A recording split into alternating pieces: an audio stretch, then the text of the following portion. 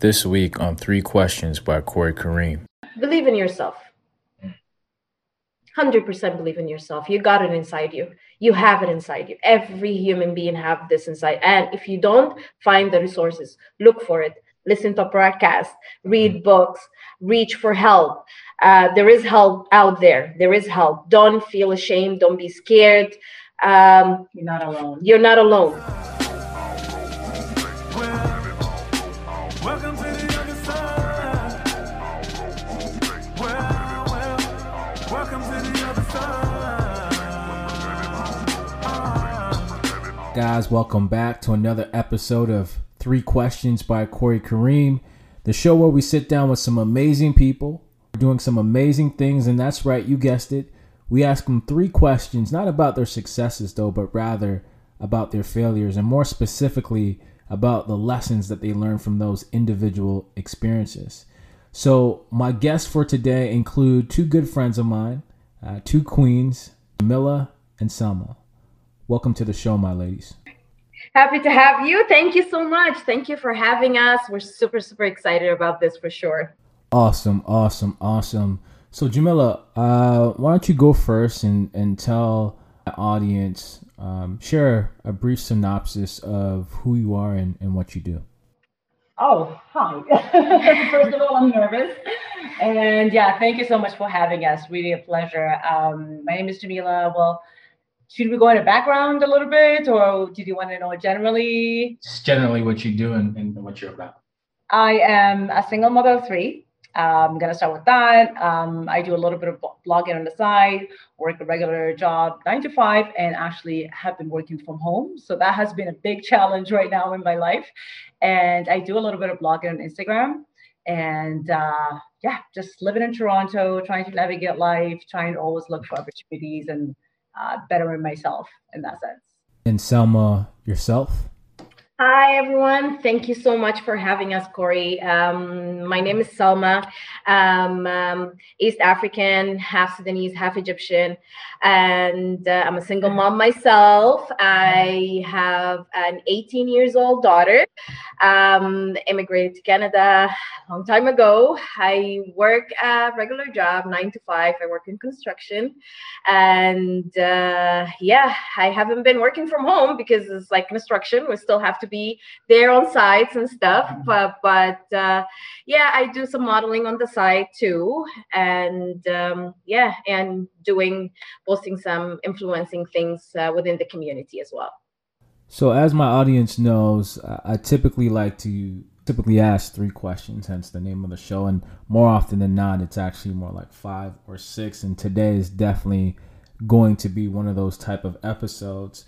But I want to have you guys on the show because the story of how you guys both came to this country and your journey, I felt like people really needed to hear that story, because ultimately this platform, this podcast, this show is about helping people find ways to deal and conquer failure.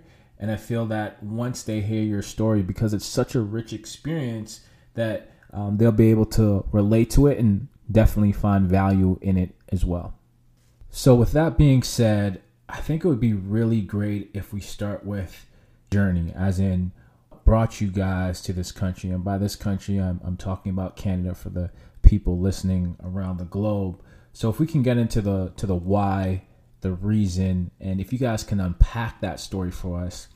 So if one of you guys want to start first, go ahead. All right, that's great. So myself, actually, I never planned to come to Canada before. It happened that when I was 19, I was in an arranged marriage, and coincidentally, my ex-husband at that time, he was planning to move to Canada, and that's when we decided to have a wedding back home from Sudan. I didn't grow up in Sudan. I actually grew up in the Middle East. So I grew up in Saudi Arabia. Sudan, it was like going as visitation, Sudan and Egypt. But I lived in an Arab country in the Middle East, and came to Canada 2004.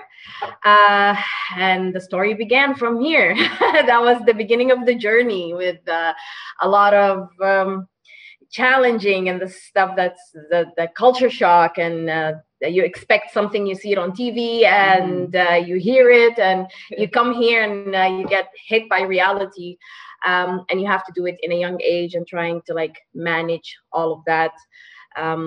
It was for sure, there was like a lot of challenge. So this is how I came here, and I went to school. I studied here. I wanted to pursue like fashion, and I went to fashion school as well, and was working within that, trying to start my line, but life happened, and then I ended up being a single mom. Then everything shifted from there. So that's briefly how it is. It's there's a lot of in it, but yeah, that's what it is. Awesome. So yeah, go ahead. Wow. I mean, that culture shock statement just literally took me back there, years back ago. So I actually been here, not gonna say for how long, but so many years. I came here when I was 17. So initially I had come down to Canada as an option for a perfect place to study, because I had the option of either going to England and or Australia. England was super expensive because of the pound. And then Australia, there's a lot of people from Oman. That's where I'm originally from. I'm from Oman. It's a small country. A lot of people would question what that is. That is south of Saudi Arabia, Dubai, and north of Yemen. So that is where I'm from, Sultanate of Oman. I came down here 17 years of age through an agent that had found me a perfect school for me. And that school was located all the way in Barrie. So I came here in the coldest month of the year, all the way to Barrie, minus 40, and snow was, I don't know, 8 feet tall. So that was the biggest culture shock with me, was more like the weather, and then other things as well. But yeah, I met my first daughter's dad 2 years after that. And I got pregnant, and basically I shifted from being a student to, hey, now it's time to stay here. The reason why I decided to stay, or I basically had no choice but to stay here, is because where I'm from, basically women that are not allowed to marry non-Omanis. And if that would happen, I would have to get a permission from the government. If not, then you'll be in trouble. Women under 30. And that time I was under 30. So basically it was for me to stay here. So basically decided to stay here, learn to navigate through life as a single mother, away from family and away from everything. It's been quite a journey that I'm still learning from. Learning. Yeah. So you both just shared a lot there regarding your journey. So let's unpack that a little. So as immigrants, as women who immigrated to Canada, both having Middle Eastern and African background, what would you say was your biggest challenge? Biggest challenge was to adjust, to fit in for me. Even like I speak the language, and maybe I had like an idea of what I'm coming to, but again, I was really young. I didn't expect my life to turn like that. I thought like I will be having the perfect family, the husband, the kids, and living this, build my family in North America. But things change, and then now I have to be a student, be a mom, and have a full-time job and look after my daughter. And that was the biggest challenge for me, do all of that alone. Although that I had a family here, but it's still there was also like, I have to be independent. There was just a point for myself that I wanted to prove that I chose here. I chose to stay. Everyone was telling me, okay, come back, go back to Sudan. We will look after you. But that wasn't the life that I was looking for. And that wasn't like the role model that I want to be set for my daughter as well, that I can be doing that. So definitely the challenge was to fit in and to absorb everything while you're under pressure with the life, and same time you want to be part of this culture, part of this country, to be accepted, not to be looked at as an immigrant. So that was always something in my head. I'm like, I want to be a Canadian. I don't want to be just another ethnic girl who's everyone is like looking at her and like, in a way like, okay, where are you from? And where's your accent is from? That was the thing that always was like, Chinese, like, what's your accent from? And where are you? You know what? I actually get that. And I can definitely see that happening a lot. And admittingly, I'd probably be one of those guys asking you that. But do those type of questions bother you at all? To me, it's just exhausting. It's like, here Yeah. we go again. Yeah. Especially when I tell them where I'm from, they're like, where is that? Always that question follows. And that's why I kind of clarified where Oman is, because I know 1,000 questions will come behind after that. It's it's just exhausting, really, more than anything else. It's just like, can I just be without being labeled something, or, you have to understand where I'm from, so that way you know where to categorize me. Just Exactly. take me as I am, and Yeah. just here's a human being in front of you. Yeah, that's exhausting. That's for sure. So it's just like, okay, you're asking me to, are you really, because you're curious to know where's my background, or because you want to put me now in a category, especially when it comes to job interviews and trying to be fit in a place that, okay, I want to prove myself as Selma, as an individual who's working hard. It's not because of my background or my accent. It's like, oh, your color, you're not really black, you're not white, you're not, who are you? Where are you from? Who are you? Yeah. And so that's definitely, I think, one of the biggest challenge. Yeah. What about you, Jamila? Is it more or less the same, or would you say it's different for you? Oh, for the challenges? The challenges is a little bit different, I would say. I mean, again, the fact that I came here at a very young age, and then, I knew I was here temporarily, but once I got pregnant with my daughter and I knew that I had to stay here, it was everything. And I'm literally getting a little bit emotional. So I'm trying to hold it together. Some things that I just didn't even visit back, but basically from everything, from housing to food to transportation to understanding how this place is. I mean, to be at a young age in a country where you don't know anybody, and with a young child is very challenging. So it was everything. Like, I started from literally living in a shelter. It was a single mother in a shelter with my baby, not knowing where or how or anything where to go from this point onwards. So it was really difficult. Started from there, a little bit. I used what I did. It was a challenge, but at the same time, what I did is that this city has a huge amount of resources. With anything that you want to get, or any kind of goal that you're looking after or for, there is resources when it comes to community centers, I don't know, provincial kind of level, federal kind of level. There's always those programs for single mothers, or it doesn't even have to be a single mother. A little bit of, support from here and there. Like, I was even on welfare at that time. So there was programs that I could use. There was, if there's a little bit of funding for little courses, I took advantage of those. So I kind of navigated literally from scratch. I had nothing and I had nobody. So I had to be on my own with my daughter. And So when we first spoke offline, one of the things I found interesting is that you guys have, your story is very parallel, even though you guys didn't know each other before coming to this country. So for example, you both have a East African and Middle Eastern background. You guys both came to this country and became mothers in this country, that while still being relatively new and being a foreigner in this country. So how did you guys even meet? Was that like divine intervention? How did that even happen? Well, the universe played a really fair and beautiful thing to us, for sure. I actually met Jamila through my cousin that time. And I remember he told me, let's go to Niagara Falls. I have a friend of mine who's a single mom too. And he knew at that time that I didn't really have much friends. I was just focusing in doing my thing and just like working, trying to survive and surviving. I was just in a survivor mode that time. My daughter was really young. I was trying to figure out my stuff as well. And I remember he pushed me. He was like begging me, let's go, let's go, let's go. I go to the car. I see this beautiful lady and like with her daughter, and we forgot about my cousin. Like he left us at the end. And that was it. That was what 2014?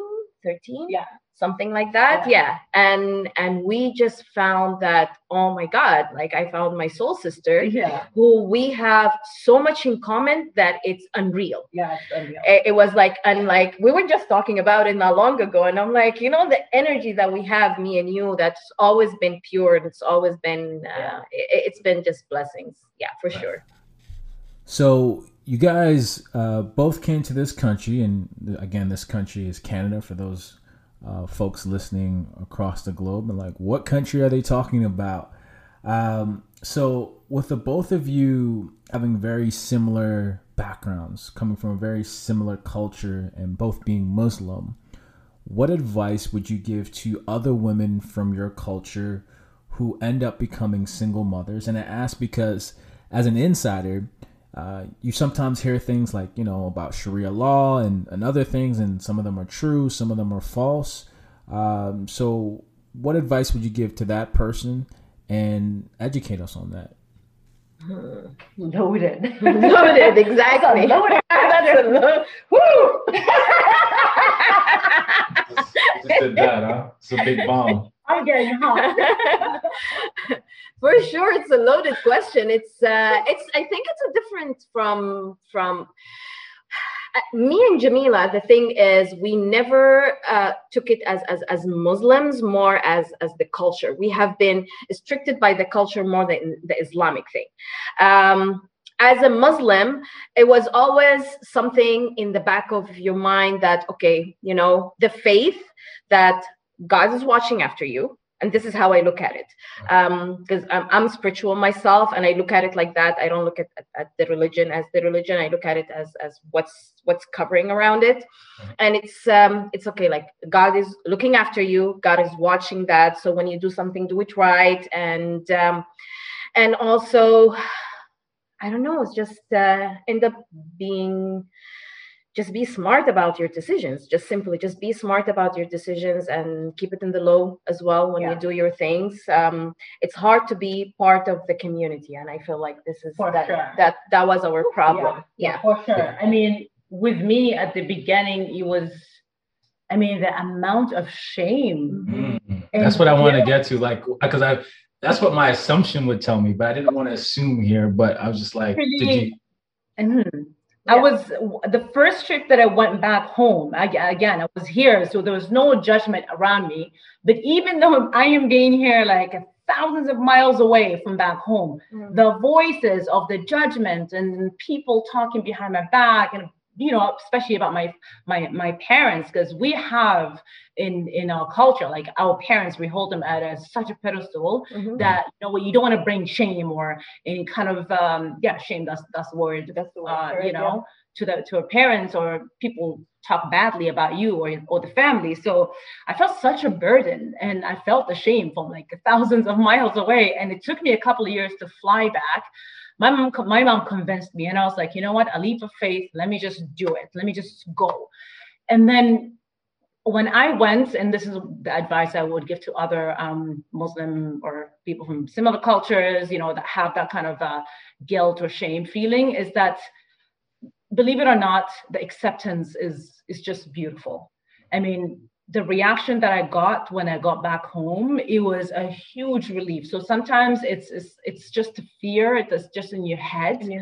And, even though you were taught certain things, but when it comes to things like being a parent and having children, you know what? We all are human, and just the humanity in people just kind of make them accept it. And even though you feel like you may be the only person who is going through this, you've never seen it before, and you could never relate to anybody, know that it's going to be okay. So it's just like, you know what? It's unnecessary stress. It's easier said than done, but you know what? It's unnecessary stress and a burden that I carried on my shoulders. And then when I went back home, it was just love, acceptance, and at least from what I've seen from people, like from what I have received from people. And up to this day, a lot of my aunts and grandmother on constant basis, come back home. But there's definitely it definitely changed my perspective of how things are, and especially coming from a teenage as a child, and then growing into an adult and learning things that way. It was just like it's life changer. Now, as I mentioned at the top of this podcast, this platform is really about teaching people how to overcome failure. And one of the things you hit on is the playing of a story or a narrative in our head. And in this case, the story you had in your head was, I want to go back home because I don't want to be shamed. I don't want to be ridiculed for having a child, and I'm not married, and, you know, no one's going to accept me. And then when you actually went back home, everyone actually embraced you and said, you know, we got you, girl. And the thing is, we all do that, play that type of story. So whether it be with our career, our relationship, family, whatever.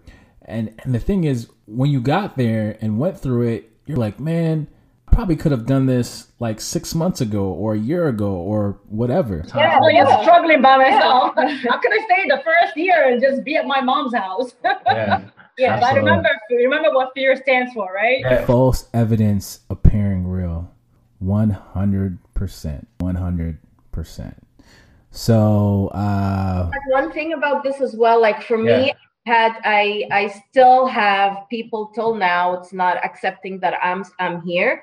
African Muslims are another story as well. They're very like a strict one, and this the idea of like, okay, if you are divorced, if you don't have a man, you have to be back home right now to be in your father's house till you find the other man that will come and save you from this life, and just be like, you know, like codependent again and all of those things. And that was the whole idea of like trying to break through from this and just accept that, okay, this is a reality. Not everyone is going to love what you're doing. Not everyone is going to accept your lifestyle, but put it out there. Like, this is even when I start like putting my contents in social media, I was scared because I'm getting the comments. I'm getting like the back comments. It's like, what are you doing? Why are you wearing sleeveless? Why you're like, you know, why are you talking like this? Why your hair is not covered? Like all those kind of stuff. Like it comes, and there is people who will try to shame you. It's really important to like just believe in yourself. It's like, you know what,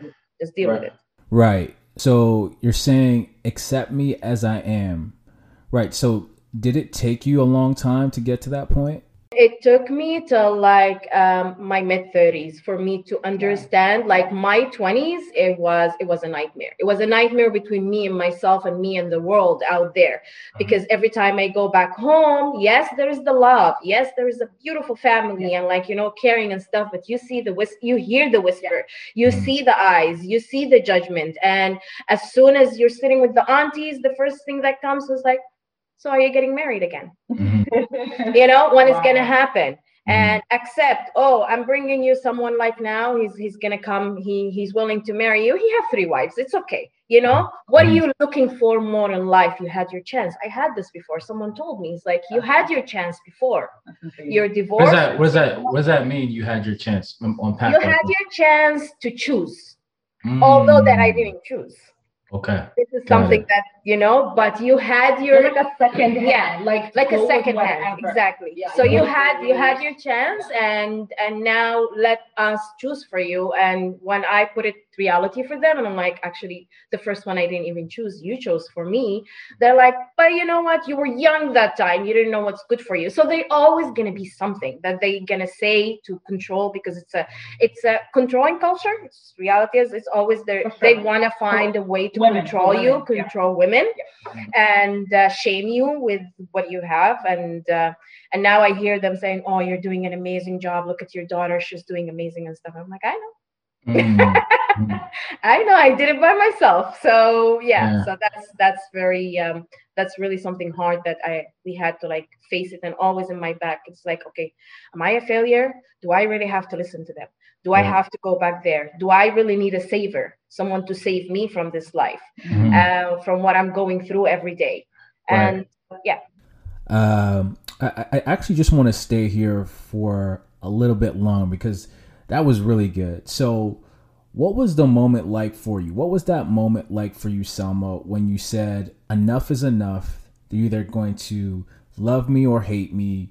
What was that moment like, and what was going through your mind? And I'm asking because there's probably someone experiencing this right now, and they're feeling that level of shame or guilt, and they're like, how do I deal with this? How do I get through this moment. So walk me through what was going through your mind and how you were able to deal with that. Actually, I made this decision in 2010, 2011. I decided to take a break from the living over here, the stress, the bills, and like being a single mom and stuff, and went back home.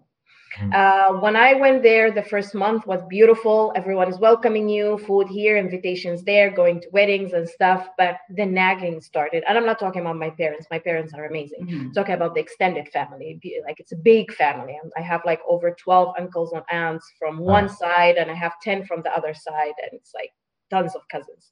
So people start like putting this idea in my head. So if they saw me driving at night by myself, they call my dad. It's like, okay, she's like, where she's going, where she's coming from. So now I feel like I'm being monitored over here.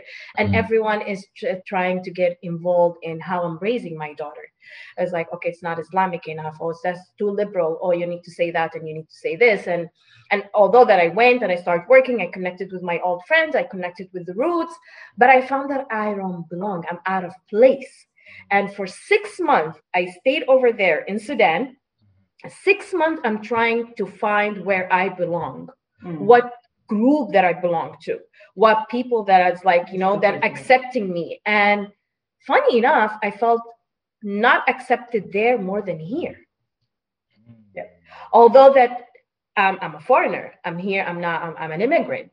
And yes, there's other challenges, but there I'm really out of place. And it's a very different feeling. It's more painful when you are in your motherland, your country, with your blood, and you don't feel like you belong. And that was the breaking point for me. I remember I went to Dubai that time and trying to find something. I called my parents from there and I'm like, I'm changing my ticket. I'm going back to Toronto. That's what I answered. I'm changing my ticket. I'm going back to Toronto. They're like, you don't have any. I sold everything. I didn't have nothing. I didn't have no place, no car, no. I didn't even know what I'm doing. But I know what I'm going for. And that was the decision for me. And I'm like, that's it. That's home. This is what I want to raise my daughter. Whatever challenges that's going to face me, I'm going to accept it because this is where I belong. I'll come visit my family and everything, but that's it for me. That was the breaking point, and since then, that's it. Wow, I can really I envision that, and because I feel like a lot of people have that moment. It might not be for that same experience, but maybe it's for like a job opportunity that requires them to move halfway across the world, and they might not have much, and they might be thinking, "How am I going to do it?" And you just had the faith, you just had the bravado, whatever you want to call it, and say, I'm going to sell everything I have, and I'm just going to go back to Canada, and I'm just going to figure it out. And I think I'm going to give you guys a little secret here. So I'm actually in the midst of writing my first article, and it's about failure. It's basically 10 key ways to conquer failure. And actually one of them is listening to your gut and your intuition. Because I feel like a lot of people, including myself, we ignore our gut and our intuition.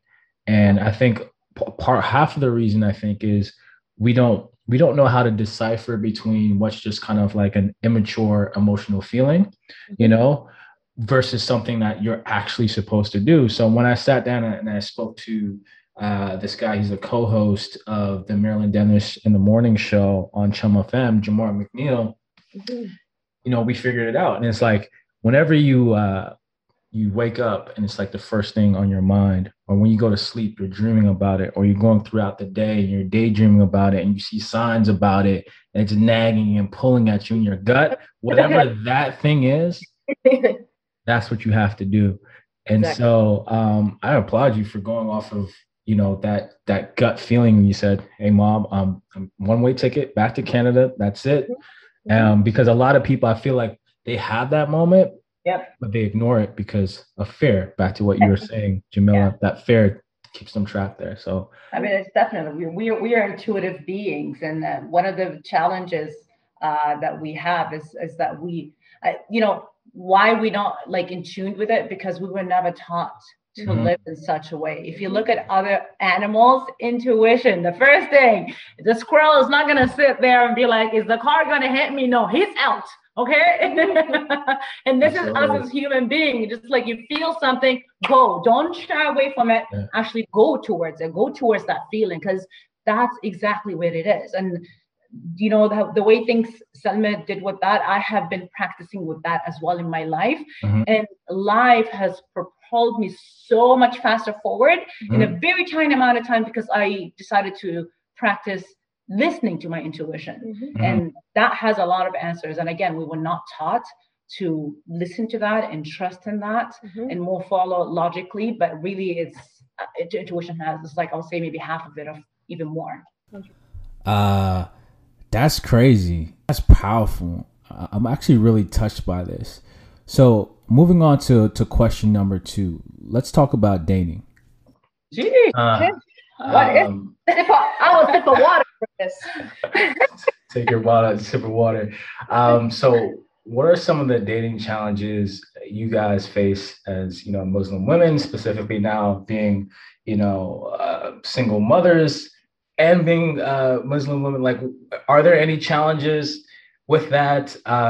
Maybe we could start there. Do you kind of, I know we just talked about, shaming and ridicule from the culture, but in respects to dating, what are some of the challenges you guys face based on your situation and circumstance? Don't look at me. All right. okay. Go ahead. Oh no, go ahead. I'm still catching my breath. I think there's of course a lot of challenges that that as women, as colored women, let's start with this, as colored women, as single moms, and again coming from this culture. I will break it down to first, like, we decided to date out of our culture, and I think that was the biggest challenge for us. And the reason for that, it's mainly, maybe it's just we were looking for something else more to find this connection, and we don't want to like build the connection because of a relationship. Right. And Because hold on one second. When you say outside the culture, does that mean like the Muslim culture? Or does that mean from like where you're from, Sudanese? Like what does that mean? both, both. Like it's not Muslim culture.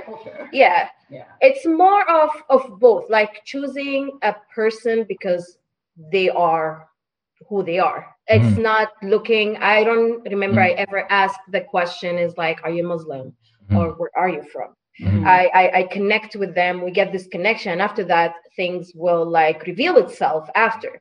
So that was the thing. That was the first thing. And with that, of course, it comes a lot of challenges. Being a single mom as well. And like I know I don't want to take the culture completely out of my daughter and the value of the religion and stuff. So I Even want within your someone home itself. within the home. Yeah. So still eat, celebrating Ramadan, all those kind of things. We still have to do it. Yeah, we go out, we party, we do all of those things, but still like there is a solid like a line that we don't like cross it. It's just because it's a choice. It's not because it's force. And having someone to come and accept you as a package, because again, we're coming from a culture that train us to be codependent, and we need to change that on us and be like completely like depending on ourselves and that, and like but I want, in your back of your head, I want a man that's still be there for me and still understand and accept and respect. It's very important, because I always say it's easy to know the culture, but it's hard to be cultured, to like be really know that, okay, this is where you're East African, you're Sudanese. That's mean I will respect where you're coming from, and respect that And there is accept it. and accept it. And so my previous relationship, for example, I had to hide this for 5 years from my family, almost 5 years. Oh, wow. Why is that? 5 years, because he wasn't Muslim. He was like completely different culture from mine. We chose to have a family, a living situation that wasn't going to be accepted within my culture at all. Yeah, what? You live with your boyfriend? You live with your boyfriend. That was like a no. Like I had to hide his shoes every time family comes, and like all those kind of things. I want to make clear, this is you as a grown woman, correct? me as a really Okay. grown woman. Like 5 This years is ago. like 5 years ago. This is like Right. very recent. Yeah. So by that point, I'm a manager in my in my work, and I'm like, I have a house, I have my own car, I have a credit card. I'm like build like I'm a citizen. I have like I have friend circle.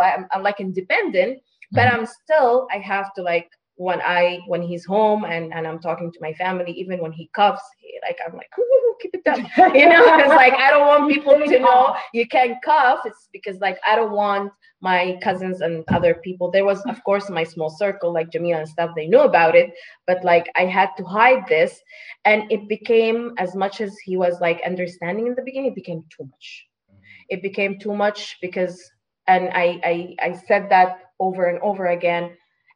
I'm a package and I know and I understand. And I'm like, I accept you as a person, as a package, but I'm a package myself too. So you have to, not you have to, but it will be nice to understand it and go with it and like try to know and be part of that. And that was one of the challenges, of course, like to try to also like to fit in with like the family and try to like, bring him, introduce him to the culture slowly in like occasions when that it's like he's gonna appear in a good way that they're gonna accept that too. And so yeah, but overall, like finding dating scene for women like us, and I'm saying that right now like as a single woman again, it's very, very hard. So there's two things I want to unpack here. So in terms of acceptance, do you find it that it's more so your family finding it more difficult to accept him or your partner, or do you find it that it's the men that you have decided to date that are from outside the culture, that it's more difficult for them and their families to accept you and your culture, or is it more like a case-by-case situation? It's in a different degree. For me, my parents, it was actually very easy. My siblings, of course, but like my parents, it was very easy for them to accept him. His family was like very easy to accept me as well. Not in the beginning. It was just a little bit like it was hard. Like his direct parents, it was fine, but like the grandma and stuff, it was just a little bit hard in the beginning for them to accept me. But it was more of us of the relationship of the partner himself is accepting you being part of this life that I remember I used to get annoyed that I'm talking to my family for like a long time over the phone, and like like I'm overseas. I have this always like, it's not the guilt, but it's I have to be talking to my mom every day. I have to Zoom my mom every day. I have to be talking to my dad like every day. And it's, sometimes it gets like to a point that it's okay, now maybe this is annoying and you're too loud because like, as we were saying, like being an African, when I speak my language, it's loud. This is how it is. So it's like, it's too loud. So I have to go to the backyard or to be in the room and close the door and just to be mindful, not to, get that, and just to understand is like why you're too involved like with the family, like why you're too involved, why you guys talking all the time, why you're too involved. And it's hard to explain. This is how we got raised. This is not this is comfortable, this is my comfort zone. It's culture. And it doesn't take away from me. So so I can actually relate. I'm Jamaican, so I pretty much grew up in a westernized kind of upbringing culture, if you will. So, growing up, half the time I would eat dinner on my couch. But when I got introduced to this culture, it was like, wow, family dinners are like every month or every week. And the way I grew up, that was only done during, certain holidays or family reunions, which would only happen like, once a year, maybe even 2 years. But don't get me wrong, it's definitely a great practice to have. But if you're not used to it, it can be a little bit off-putting and sometimes a little bit more challenging to get used to. But with that being said, I did want to ask you both. I know that you guys are single mothers, and that's already challenging on its own. But I do want to ask you if you find it more difficult being single mothers and Muslim, specifically from your culture? Does that make it even more difficult? Yeah, 100%. yeah.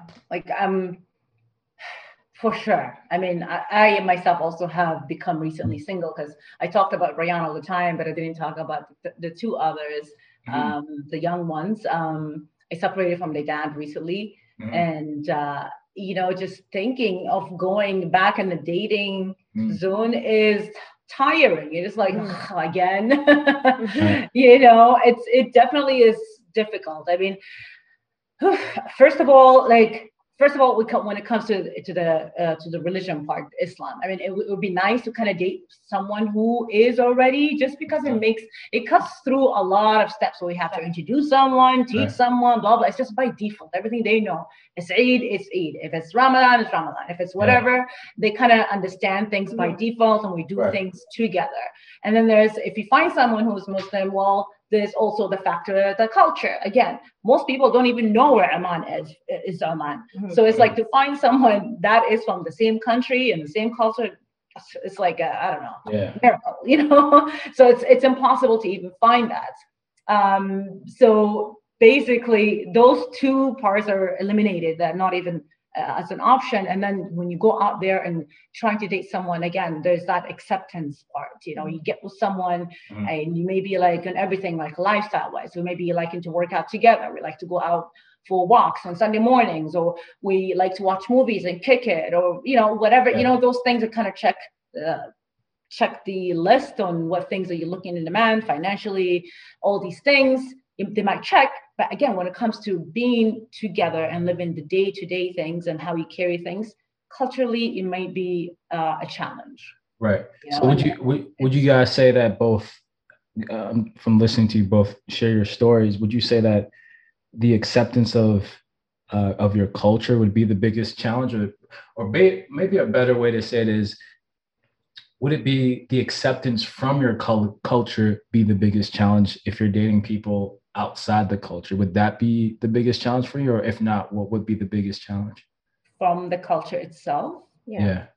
Well, it's both. I'll say both. In like accepting the partner or someone that you're introducing to your life to accept your culture. It's very important, because like whatever culture if you decide to date out of your culture, like whatever that culture is, if you're Asian, if you're like Indian, if you're like, Black, white, African, all of that, you have to understand that, any culture out of here, it's rich by itself, Yeah. and it have a lot of roots. And this is really important. If you want to date, you don't date me because I'm exotic and I look like exotic person. And it's like, and it's, and it's like, because you're different, you're exotic, you hit all the points here and there. But when it comes to reality, it's like, okay, I come with the culture. Like there was a huge problem between me and my ex-partner that he put me out of introduced me to the Twitter. He's famous and whatever. He put me to the Twitter, to my culture Twitter, and everyone, and I'm talking everyone, was reposting my picture with me and him and talking about it. And he didn't know why I'm so upset. I was having panic attacks about this. I couldn't even sleep.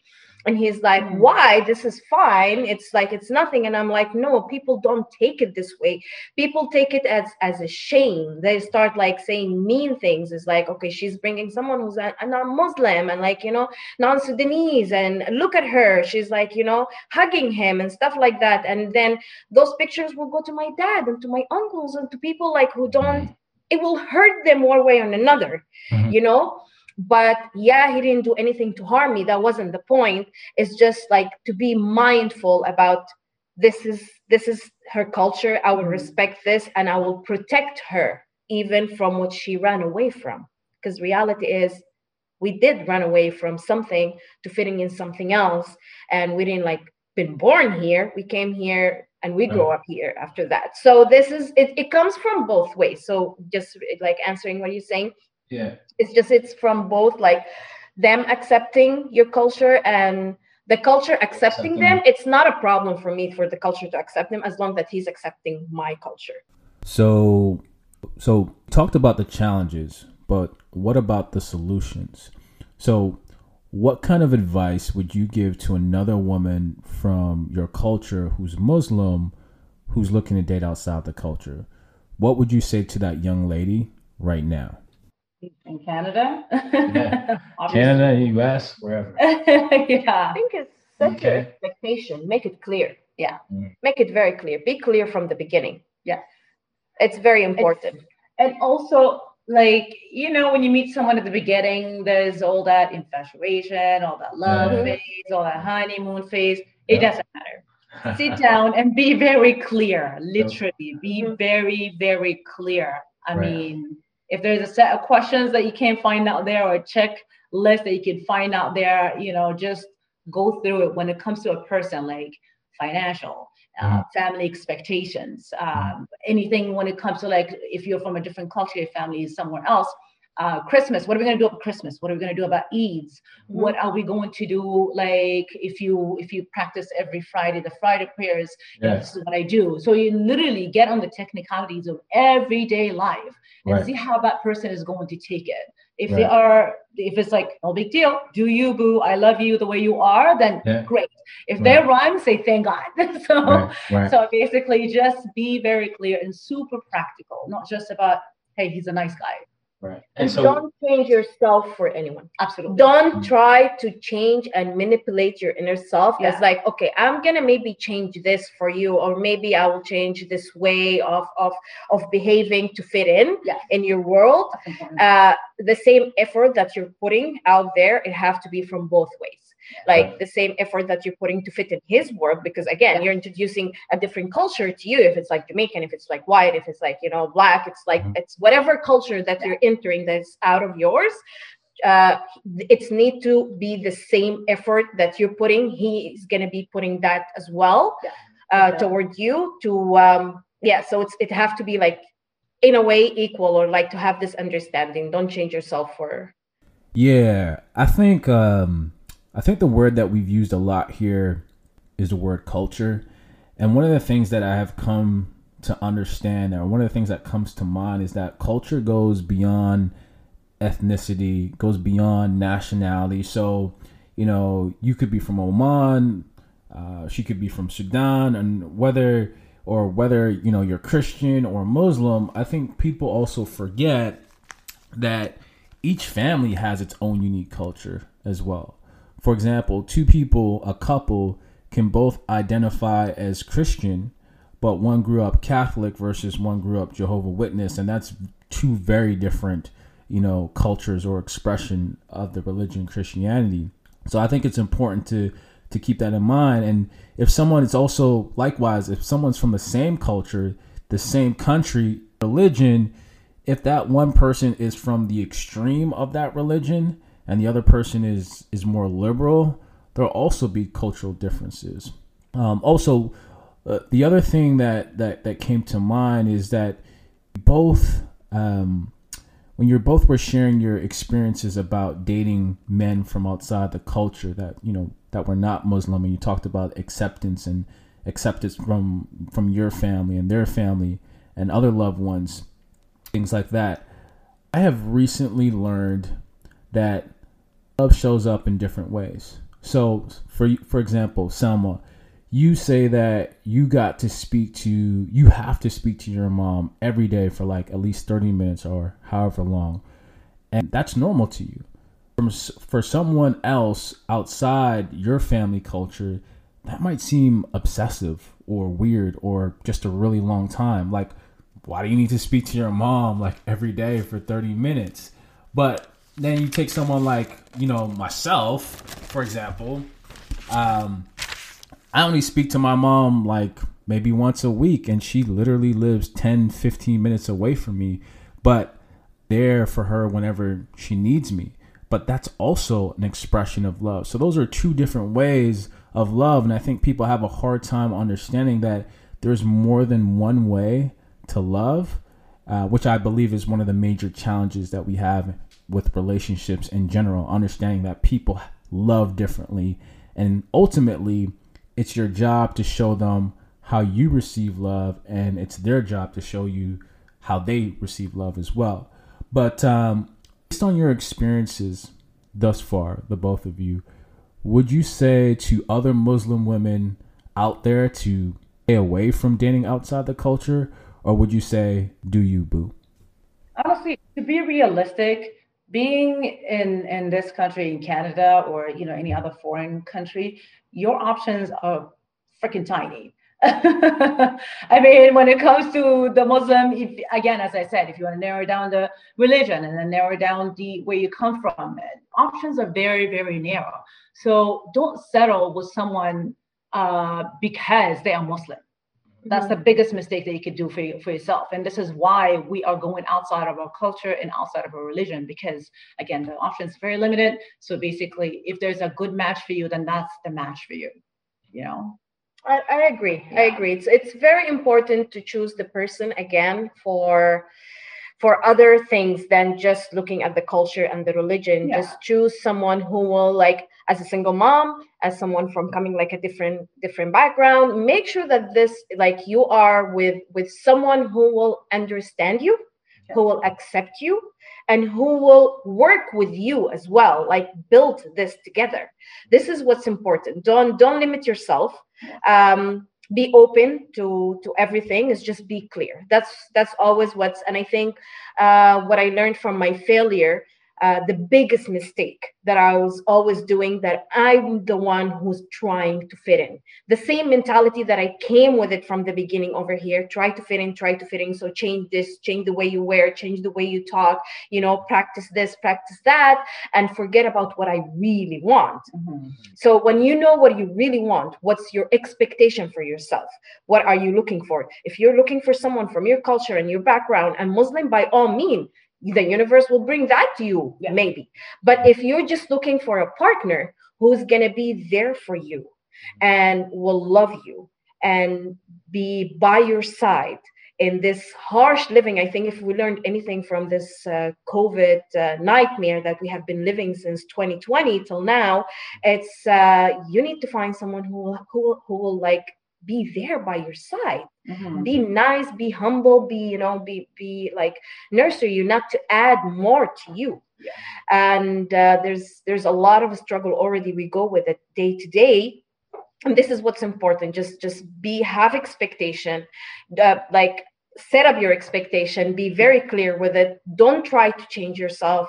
Again, this is my biggest thing from my failure, always trying to fit in, change my thing, entering their world, trying to be part of it, and after that I'm like, I'm exhausted and you're not giving me anything in return when it comes to that. But I wasn't clear. And it's important when it comes to that. I couldn't help myself but think that foundation. You are, as a human being, whatever you come from, no matter it doesn't matter where you come from. What matters is that you have a foundation, and that foundation is who you are. So when you try to change yourself or somebody else, you're literally like a building with no foundation. You are going to collapse at some point. So always stick to that. Yeah. Okay. Stay true to who you are, guys. That's the message you were taking with that one. Always.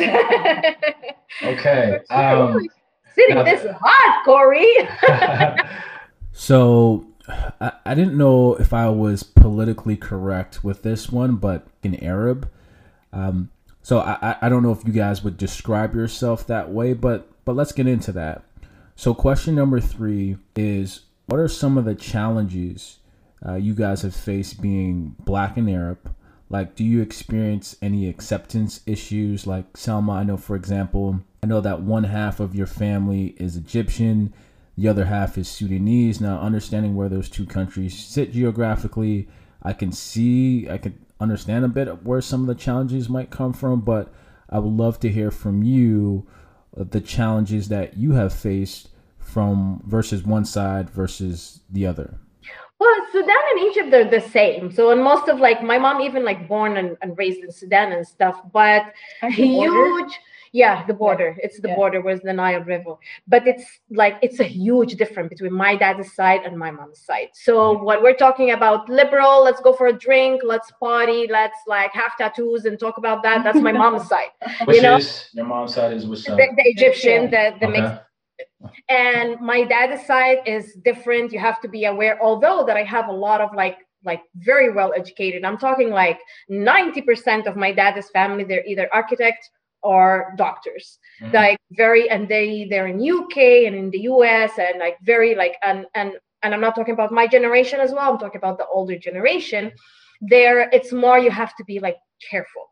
You have to be careful. You have to watch what you're saying. You have to be aware of that. So we've been born and raised like this, and it's just that have this understanding. So when I go and visit my mom's side, I know I don't care. Like I will be whatever, talking, light my cigarette, do all those stuff. Don't smoke anyone. But talking to, like, going to my dad's side, that's completely different story.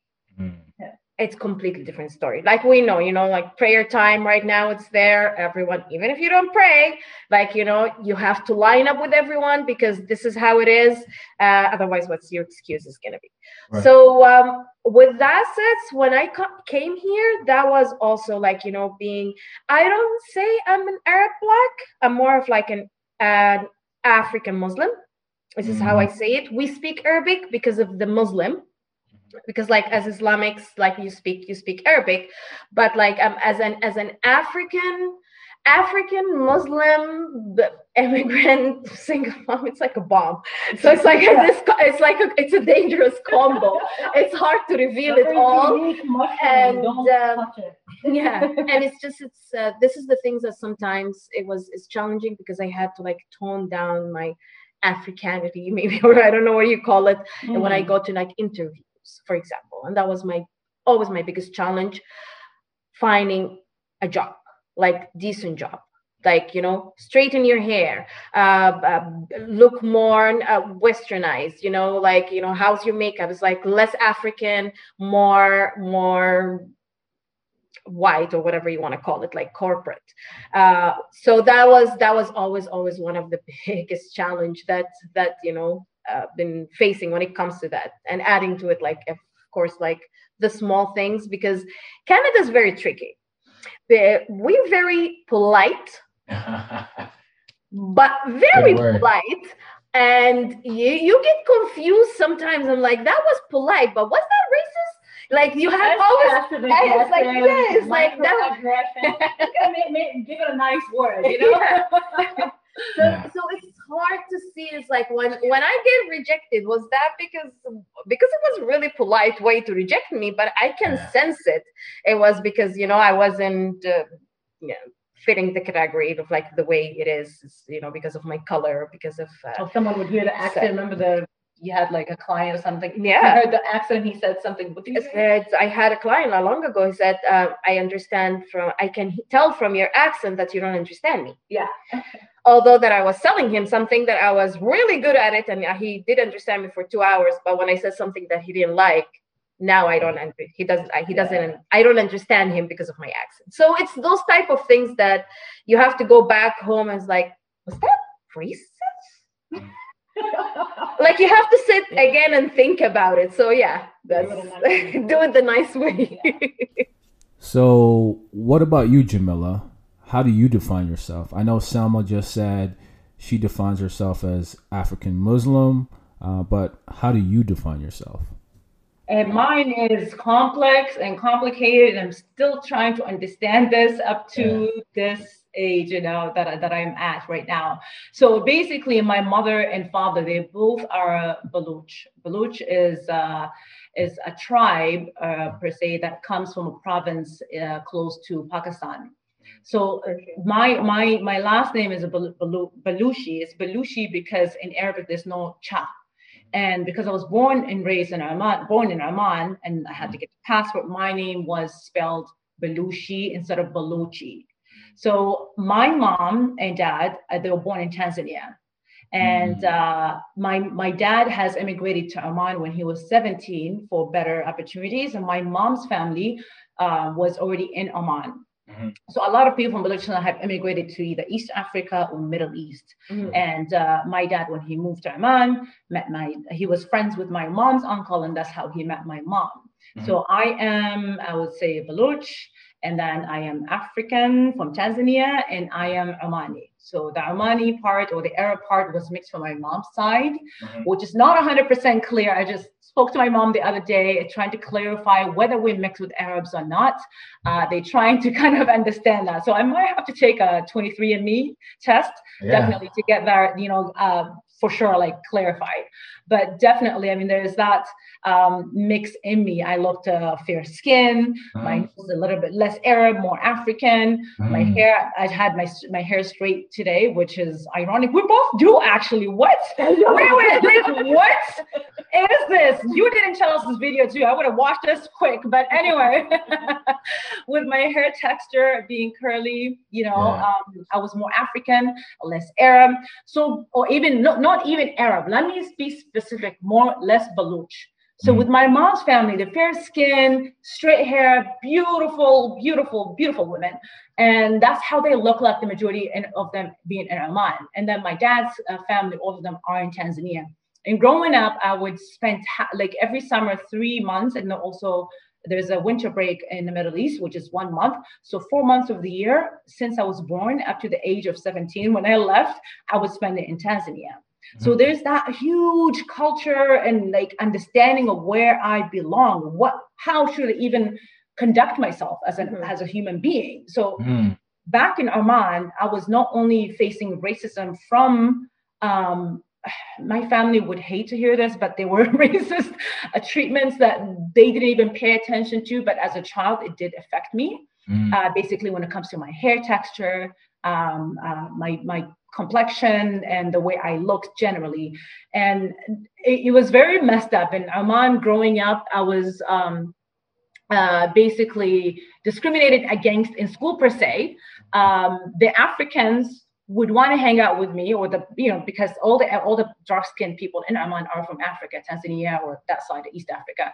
So they would look at me like, she's Baluch, so we don't really want to hang out with her. And then with the Baluchi people, it'd be like, oh, she's African, so we would hang out with her. So it was a very messed up place to grow up in, to be honest, So it's like when I went to Tanzania, I felt like I'm free and everybody would accept me. But in Oman, it was just a challenging childhood to grow up in. And yeah, I mean, coming here, my thing is like, and in Canada, as I said, people like to know where you're from. It's like, it's very important. The first conversation breaker, so where you're from. And in my head, growing up, the thing that kept me going and kept me sane and a level head, not to let that affect me to the core, is to always tell myself, I am a human being. That's who I am. My color doesn't define me, my looks don't define me. I'm a human being. So I came to this country with that kind of mentality. Also, when it comes to navigating through life, getting a job and all of these things, in my head, I never put that in my mind, navigating through things like, okay, this may be an obstacle for me to get a job. No, I'm a human being. I'm going to do the job that it requires for me to get to that job. I am going to get prepared. I'm going to do above and beyond of what is required of me to get that job. So there's no excuse basically to kind of get me to where I want to get to. Of course, there are challenges, but still, I mean, the amount of work that I have to put in is above and beyond. And then socially is just, it's a very confusing place to be. Again, my looks, it's like, am I fair? Am I not fair? Am I Canadian? Am I not Canadian? Oh, she's Muslim, she's not Muslim. Like, it's just too complicated, So again, going back to like just thinking of myself, I am a human being. And that's like the place that, it gets me to start from a calm place. Like, it doesn't matter. And I think you should just respond with that when next time someone asks you, like, what are you? I'm a human being. I should just use that. Yeah. That's it. Okay. I let their mouth drop. Yeah. So what kind of advice would you give to someone who also identifies as African and Arab, who's Muslim, who has a similar family dynamic to the both of you? What would you guys suggest? When it comes to my daughter, I honestly, I don't know if addressing things would actually change anything. It's going to be like, I don't know, again, use the word exhausting, because you'd be like correcting, people, and the reactions may not be as nice, so you don't even I don't know. I find it like I don't want to bother unless if it's something that's consistently happens, then yes, address it. Like I had an aunt recently, literally. This is recent. Grown woman, thousands miles away from home, but she follows me on Instagram. And during the summer period, she commented telling me, "Oh my God, why are you dark?" Yeah. Why are you dark? Wow. I have my phone so many times, like in an upset, what should I say? What should I say? But I chose to just ignore it because she's not here directly affecting my life, and it doesn't matter as long as I just reassure myself. Hey, people have issues and they have the differences, and they're going to be judging. So it is what it is. Let it be. But when it comes to my daughter, I have definitely prepped her. You are different. Your hair is different. Your skin color is darker than me, darker than the most of the family. People will say mean things. And not just that, also, I've taught her to love herself. Her hair, my mom never knew how to deal with my hair. So it was always like fuzzy. I have curly hair. My mom has straight hair. Well, she has curly, but they always straighten their hair and all that stuff. So I've taught her to love her hair. When she was growing up, into a young teen or tween, I took her to a curly hair salon and just, showed her that there's a lot of people that have curly hair and there's specific products for it, certain ways of taking care of it and to love it and nourish it and just love the skin you're in, and those are the things I'm kind of teaching her and also telling her about my challenges too growing up. I believe helped her so much to be comfortable, in navigating through comments or people like that. So really, when it comes to like correcting people, again, unless it's a reoccurring thing, like let's say if it's my mother, I'd be like, "Mom, you got to stop now. This is, and I have actually taught maybe not about color of skin or whatever, but the way I live my life, I had to kind of, tell my mom, like, Mom, you know what? Some things are the way they are. This is where I am. This is where I happen to be in life, and this is how I do things. Like it is what it is." But yeah. No, that's good, and I love your slogan you used. Love the skin you're in. I feel like that's like a campaign slogan that could be used. It is. It's 100%. Yeah. It's last vacation that I went to visit Sudan as well. My daughter, which is I was I didn't even have to say anything, but she also made sure because we went for my brother's wedding, and the first thing they brought the hairdresser at home. It's a big celebration. Everyone straightening their hair, and family members like, okay, it's your daughter's turn. And I didn't even say anything. She's like, I like my natural hair. That was the answer, and no one said anything. That was it. That was her answer. She's like, I like my natural hair. I'm gonna wear it the way it is. And she looked stunning, and everyone was like, commenting on that. And that was a moment of like being proud. I'm like, I'm a proud mom right now. And it's like I didn't have to say because I was gonna get up and say something, but she already spoke up, and that's the goal. I didn't want her to go through what I went through when I was a child as well. Not saying I never got bullied in my family when it comes to like hair and stuff like that, because we all kind of in a way, maybe the only thing I was the only one of the few one more lighter skin. So there was a little bit of like mean comments here and there. She act like this because she act like skin, like literally a lot of comments like this. I had it before. It's like she's more free in her head because she's light skin and stuff like that. Reversed, yeah, because they're darker over there. So I was the lightest skin, so I always is like, okay, she acts like this because she acts like a light skin. That's what they say it like it's in a bad way. But like overall, it was like the bullying was in school in the Middle East. Because like we grew up because of my dad's job. We lived in Saudi Arabia and in Dubai for a short time, but mainly like Saudi Arabia.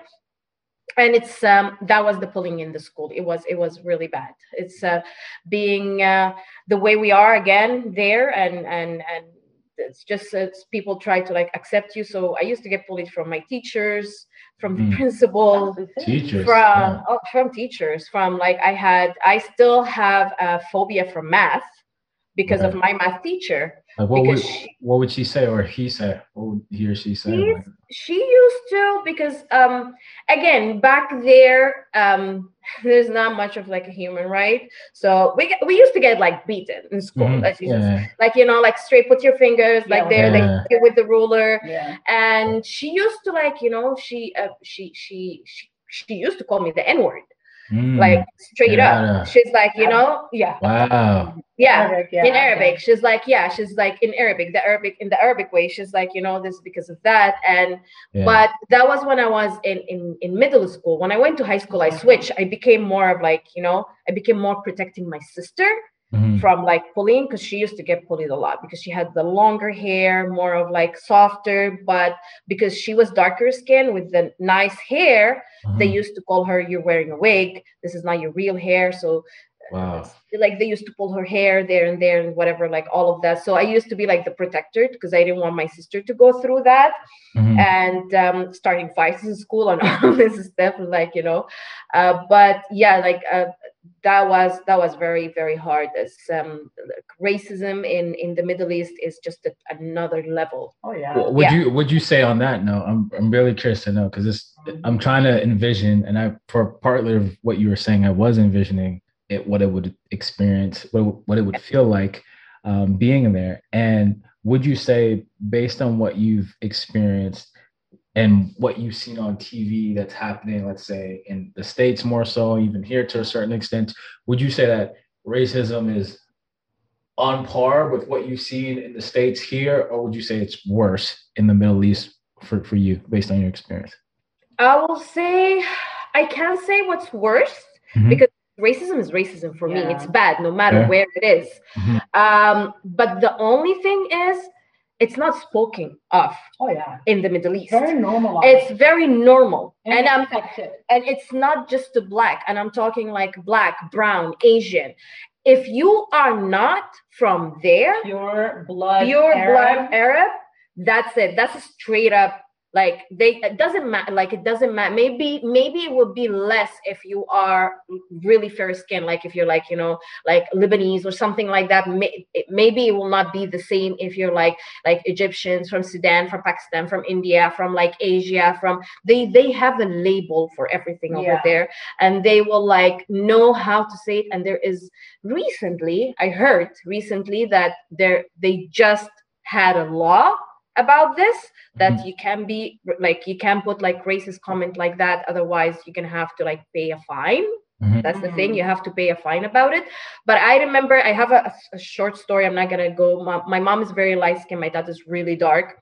And when I remember we were in Saudi Arabia, my mom was pregnant with my brother, and me and my sister were walking in the mall, and a police officer came to my dad and asked him to give a proof that the woman that's walking with him is his wife. He's like, an N like you cannot be walking with the white women like that. And it's, and I remember my dad used to work for the government that time, like with the Americans actually. And this was in Saudi Arabia? That was in Saudi Arabia. Wow. And he's like 6'5", like big black guy that times, like, fit and stuff. And the police officers stop him, and they have the right to stop you. They are the religion control. Sharia police. Yeah. It's a different police. The enforcement for Sharia, and they want to prove that, to see that that's your wife. And when he asked him white, he's like, an N like you cannot be with white women like that. And he's like, well, what about those kids? It's like, I don't know. It's like, still, like, give us a paper to prove it. And that's the first time I see my dad like punch a police officer. But it was like, it's like, that was the time. And that's the type of racism that it was normal to see and to face. That's why when I came here, I was hoping for the idea of, I will not face this again. I will not, that's why I left that side of the world to come over here, because here there is law, there is human rights, Mhm, and mhm. and now I'm like, when I start watching like Black Lives Matters and everything that was happening in the USA affected me, like everyone, like affected them really badly, but for me it was really, really heavy. I used to be like in tears, I couldn't sleep and stuff. It's like, it's painful and it's disappointment Yeah. that it's, oh my God, this is everywhere. Mm. And we can't just get rid of it. It's just a cancer in the society that we cannot just get rid of it, Mm. like just like that. And so yeah. Wow, that's a crazy story, and kudos to your dad. I just learned something new.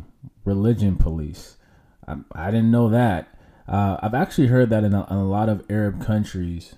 Um, that you have to have like cards, your I guess it's like your state ID or whatever you'd call it, Yes. would say your Yes. religion on it. So I do know like religion Yeah. is very much a part of your identification, but wow, a state police in or your in religion your police. PR, Mhm. it says your religion. It has to say your religion and your, where are you from Mm. as well. Really? So that's something, and yeah, that's another story. Still And a form of racism in itself. yeah, Yeah, yeah, like that's they crazy. have to see, and based on that as well, like the salaries that they gave you and all of this, it's a change. Wow, based on your religion and Bluntly. And your wow, religion and your, where are you from. wow, Yeah. that is wow, that is that's eye opening. All right, so guys, this has been a beautiful conversation.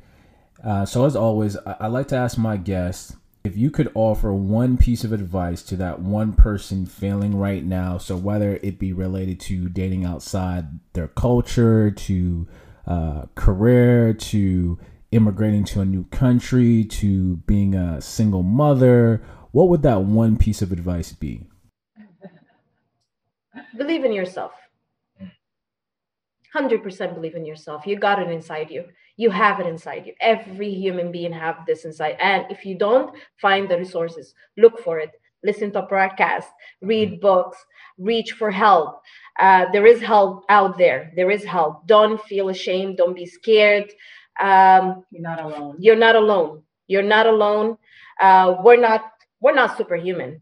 We're still struggling. We're talking about this, but we're still struggling every single day. We wake up with this question in your head: how's today going to be, and who's going to set this date? Am I the one who's going to set my day, or I'm going to allow the universe or the circumstances around me to set this day for me? And this is something, one day you will fail, 2 days you will fail, but the third day will be better. Just believe that. Just have this belief inside you. Let whatever, your faith, your culture, if you're alone, you're not fully alone, because there is others like you out there who's going through this, maybe even worse, without a support system. Just believe in, just follow your gut. We said it in the beginning. Just this, that, listen to it. Listen to that voice inside you. It may sound really far, but if you focus, you will hear it, and you will hear it very clear. That's very important. So yeah, just have faith, belief. Awesome. Yeah. What about you, Jamila? And the thought, I had the same thought. Look inwards. Hmm. Just look inwards. The outside may be cruel, maybe harsh, maybe Mhm. all of that, but literally just look inwards. You know what's inside of you. And if you have, if you encountered some kind of traumatic situation or something that have traumatized you, look inwards and be gentle with yourself. Mhm. Treat yourself as nicely as you treat others, and meditate however way you're doing it, whether you're going to pray 5 times a day, or whether you're going to sit down and just be quiet your mind, meditate, have gratitude, and definitely look for the positives in life. I mean, I had a conversation with a friend of mine that we came down here around the same time, and she was telling me about how we are nowadays. Most of the times we wake up and we're stressing about bills and life and how we're going to make it and all of that. And she took me back to the first days that we came here in a new country, and you wake up and you think opportunities. You know what great things are going to happen today? Today I'm going to see something. Life was more adventurous in a sense, very positive. So I would say it's like, the first thing when you wake up in the morning, start with that mentality, some positive mentality, optimistic mentality, adventurous, exciting, instead of just, dwelling in the problems. Wow, you guys hit on a lot of keynotes here. So what I took from this beautiful conversation, or is one of the things that Jamila said, or actually both of you guys, I think, said it at different points throughout this conversation, is don't hide who you are. So whether you're in a relationship or going on an interview, and if that person doesn't like you for who you are, then maybe it's not the right opportunity for you right now. So don't hide who you are, and so be your authentic self.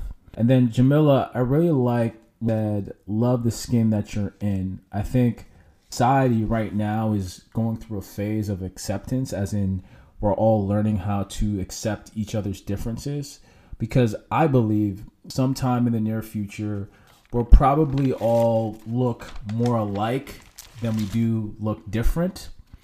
And also, we also had a discussion about culture, realizing that there's cultures within culture, and so there's subcultures. So people have to learn how to accept your culture, and you'll have to learn how to accept theirs as well.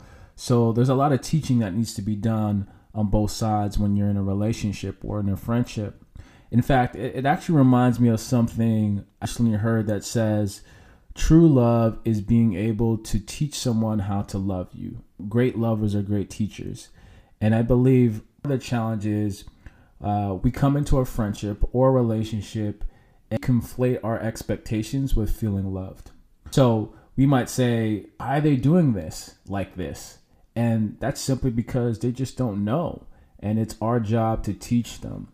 So I know that the both of you are very active on social media. So tell the people where they can find you, connect with you, work with you, or whatever it is. Go ahead. Oh, you're looking up yours? I had to look mine up before. So my Instagram handle is Jamila, Jamila _Albalushi. That's one word, which is ALBALUSHI. It's a mouthful, so you might have to write it on your podcast notes to be easier over there. Yeah. And that's on Instagram, right? That is on Instagram. Yeah, I am on Instagram right now. Working on a blog to be coming up soon. So that's something that's going to be in the future, which will also be mentioned on Instagram when it is. And guys, she takes really great photos, and she says she doesn't have a professional photographer. I don't believe her. I don't believe her, but I'm just like, it's all with the iPhone. All right. What about you, Salma? All right, you can find me at Aphrodite Simi, which is that's AFRODIETY_SEME. I am also coming soon. I will be doing my organic beauty products, all about taking care of your skin and looking young forever, no matter how old you are, and trying to use the resources around you from nature. So that's coming soon for that. I also do some modeling, some inspirational things that I put it out there, motivating myself through motivating people, and that's always my to go to.